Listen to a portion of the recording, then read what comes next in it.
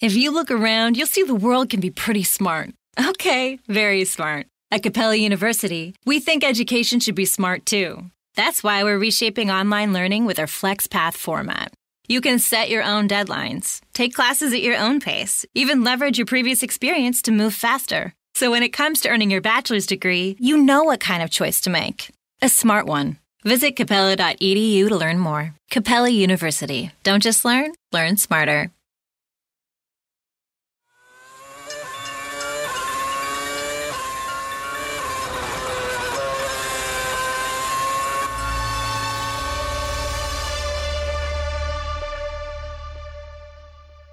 We had an unexpected star in Mexico. Shut up. What? Nico Rosberg led from the start and pretty much ran away with the race. Shut up. He also scored his fourth consecutive pole position this year. The unexpected star in Mexico was Nico Hülkenberg's race engineer who told him shut up on World Feed Radio. Can you imagine? But, well, yes, Nico Rosberg, he was also the star, unexpected, because we are always expecting the Mercedes of Lewis Hamilton to win. Rosberg didn't put a foot wrong all race, and I would love to say that he's given his critics a strong answer. But guess what? The only problem is that the World Championship has already been decided. Kunal, this makes me believe that Rosberg's performance was actually suffering due to the psychological stress of having to beat Lewis. At Mexico, Nico had nothing to lose and everything to gain. But Rosberg didn't have an error-free weekend after all. He made a mistake that we were all waiting for, but of course it was post-race. So just before he left for the podium ceremony, he realized that he had forgotten his helmet in the car. Lewis was quick but lacked the edge over Rosberg that we've seen all through this season. He may not admit, and nor would Lewis Hamilton's fans, but given that he won the world title just 5 days before Mexico, Lewis was probably hungover after all those triple world championship celebrations.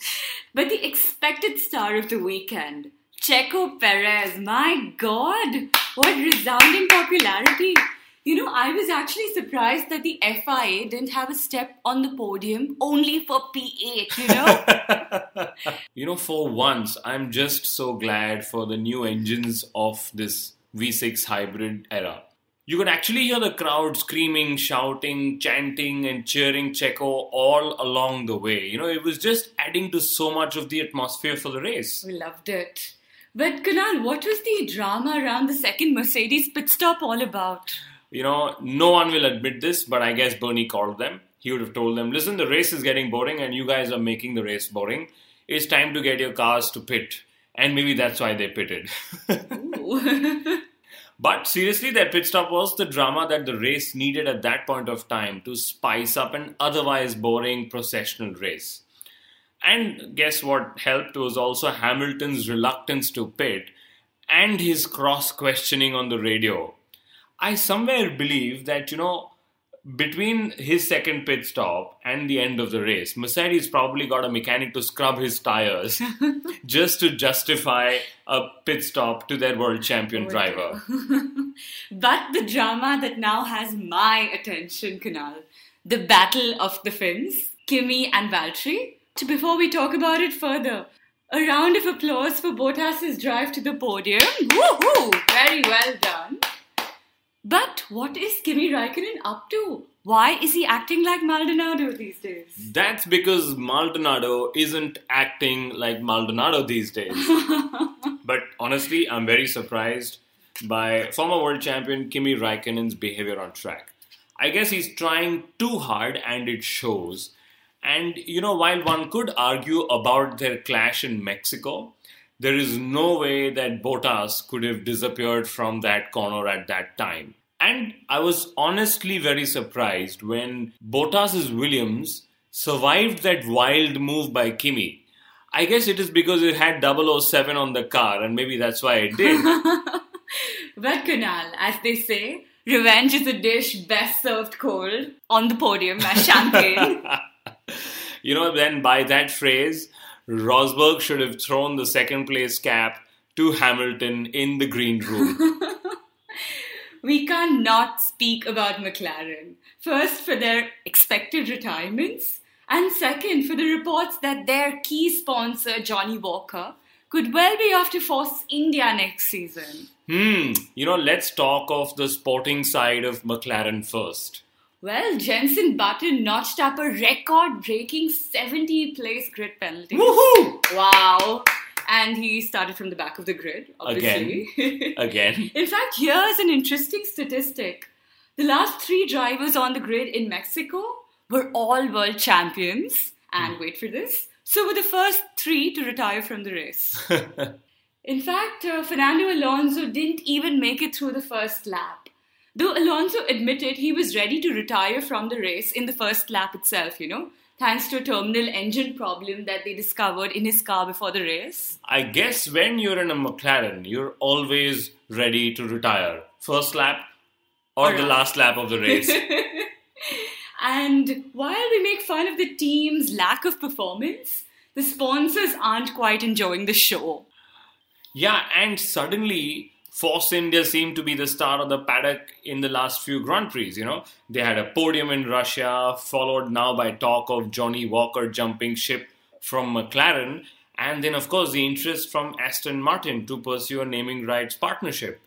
Personally, I am extremely excited to know how these developments would fructify in the races to come, and if they will help Force India climb up the rankings in the next season.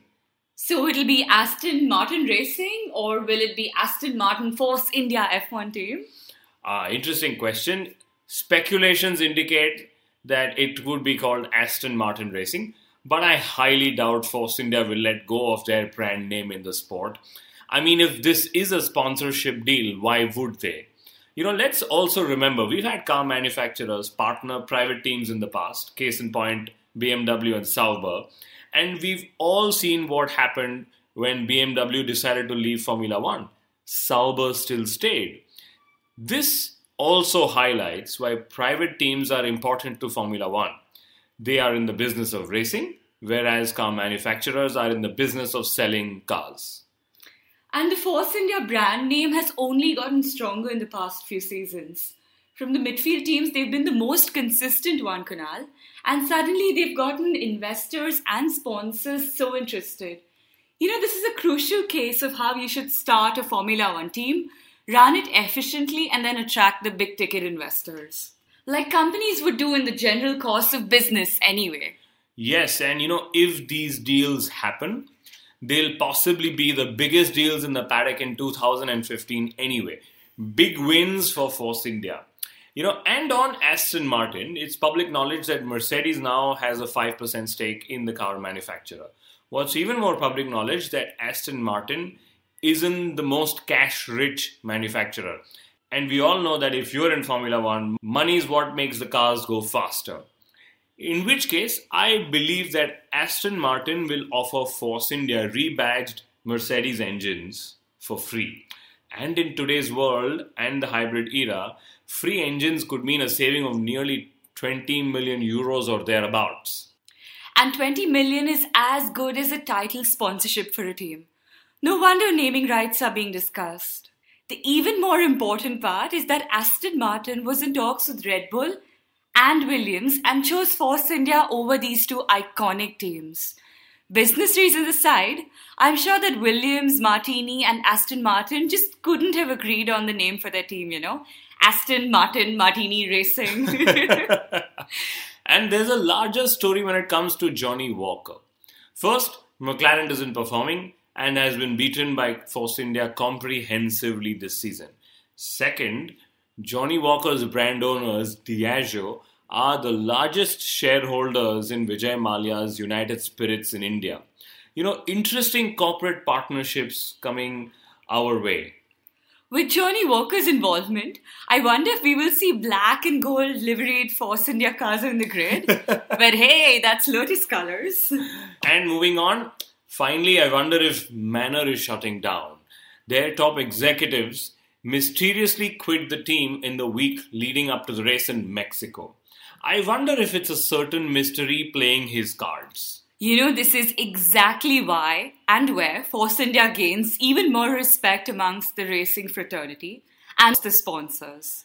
So here's what I'm going to think is going to happen to Manor, Mercedes, and Red Bull Racing. So if we remember right, Mercedes said no to supplying to Red Bull because they already have 4 teams they supply engines to, Manor being the 4th. If and should Manor shut down, then that could leave Mercedes with no excuse to not supply to Red Bull next season or in 2017. Engine politics is more interesting than driver politics these days in Formula One. Absolutely. The engine politics are really good fun. But I'll tell you what's not fun, Kunal. Pirelli. They knew that their medium tyre could do 50-odd laps in a 71-lap race in Mexico. I wonder why they were so conservative in their choices. New tyre market for them, I guess? Well, Formula One has plenty of simulation tools. And I just wish they put it to better use. Especially when the sport is venturing into new markets to attract newer fans. The Mexican Grand Prix was boring, to say the least. And while Formula One is always slow to learn from their mistakes, there was one change in Mexico that got my vote. They moved the podium from the paddock to the grandstand, just between the fans. Nothing like taking the sport and the drivers closer to the fans, especially when everything otherwise is inaccessible.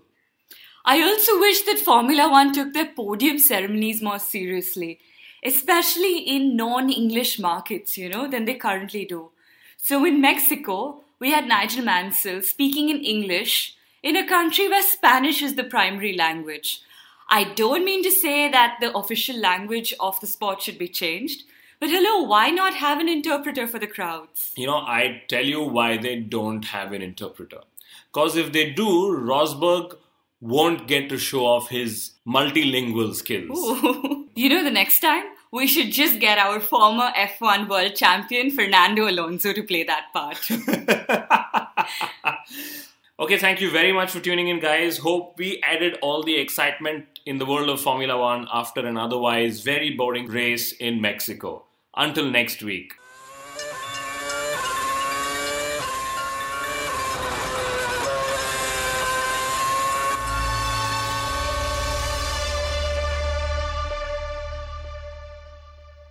Wendy's Baconator is the ultimate bacon cheeseburger that puts all other cheeseburgers to cheeseburger shame. And now we're bringing that same big bacon energy to shake up and wake up your breakfast with the Breakfast Baconator. Stacked with the fresh cracked egg, sausage, cheese, and bacon. And right now, you can get a free Breakfast Baconator with purchase in the Wendy's app. So get to Wendy's and always be baconating. We got you. Offer available at participating U.S. Wendy's for a limited time during breakfast hours only. Offer must be redeemed via the app. Account registration required.